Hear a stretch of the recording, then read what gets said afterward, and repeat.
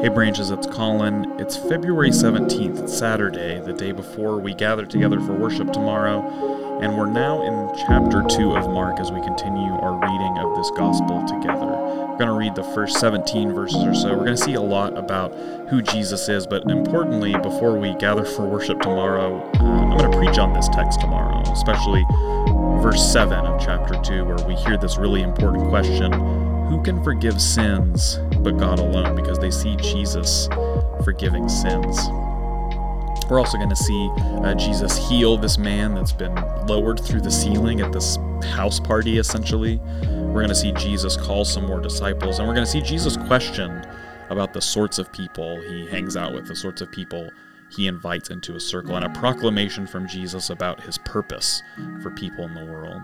So all of that in this first chunk of chapter 2. We're glad you're here on this Saturday as we listen to this from Mark chapter 2. It says this: When he returned to Capernaum after some days, it was reported that he was at home. So many gathered around that there was no longer room for them, not even in front of the door. And he was speaking the word to them. Then some people came, bringing to him a paralyzed man carried by 4 of them. And when they could not bring him to Jesus because of the crowd, they removed the roof above him. And after having dug through it, they let down the mat on which the paralytic lay. When Jesus saw their faith, he said to the paralytic, "Son, your sins are forgiven." Now some of the scribes were sitting there, questioning in their hearts, "Why does this fellow speak in this way? It's blasphemy. Who can forgive sins but God alone?" At once Jesus perceived in his spirit that they were discussing these questions among themselves, and he said to them, "Why do you raise such questions in your hearts? Which is easier, to say to the paralytic, 'Your sins are forgiven,' or to say, 'Stand up and take your mat and walk'? But so that you may know that the Son of Man has authority on earth to forgive sins," he said to the paralytic, "I say to you, stand up, take your mat, and go to your home." And he stood up and immediately took the mat and went out before all of them, so that they were all amazed and glorified God, saying, "We have never seen anything like this." Jesus went out again beside the sea. The whole crowd gathered around him, and he taught them. As he was walking along, he saw Levi, son of Alphaeus, sitting at the tax booth, and he said to him, "Follow me." And he got up and followed him. And as he sat at the dinner in Levi's house, many tax collectors and sinners were also sitting with Jesus and his disciples, for there were many who followed him. When the scribes of the Pharisees saw that he was eating with sinners and tax collectors, they said to his disciples, "Why does he eat with tax collectors and sinners?" When Jesus heard this, he said to them, "Those who are well have no need of a physician, but those who are sick. I have come to call not the righteous, but sinners." Who can forgive sins but God alone?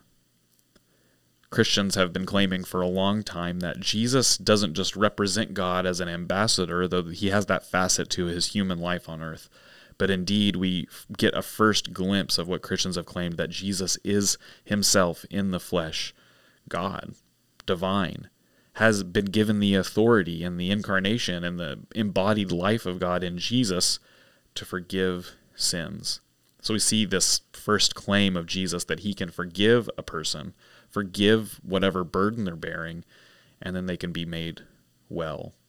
Of course, it raises a really tricky and I think troubling question: is this man paralyzed because of his sin? And I think there's a few ways we can tackle that, and we'll continue to tackle that along the way. I'll just show my cards from the beginning. I don't think that's the case. We don't experience that now, and it's really unhelpful if you know someone who's facing a disease or an ailment to tell them that they're facing that because of their sin.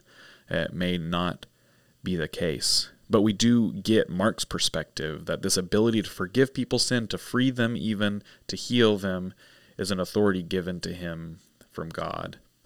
I'm also really drawn to this idea that these men dropped this man through the roof on this cot, and it says Jesus saw their faith, kind of choosing to read that there, that Jesus saw the faith of his friends, and that faith saved him.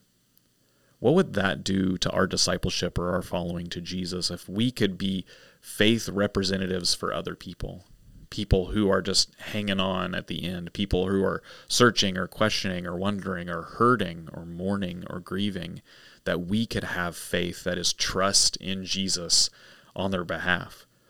Mark seems to suggest that that's something we can do, and that sort of faith compels Jesus. Again, just like yesterday, Jesus is moved by the faith of this person.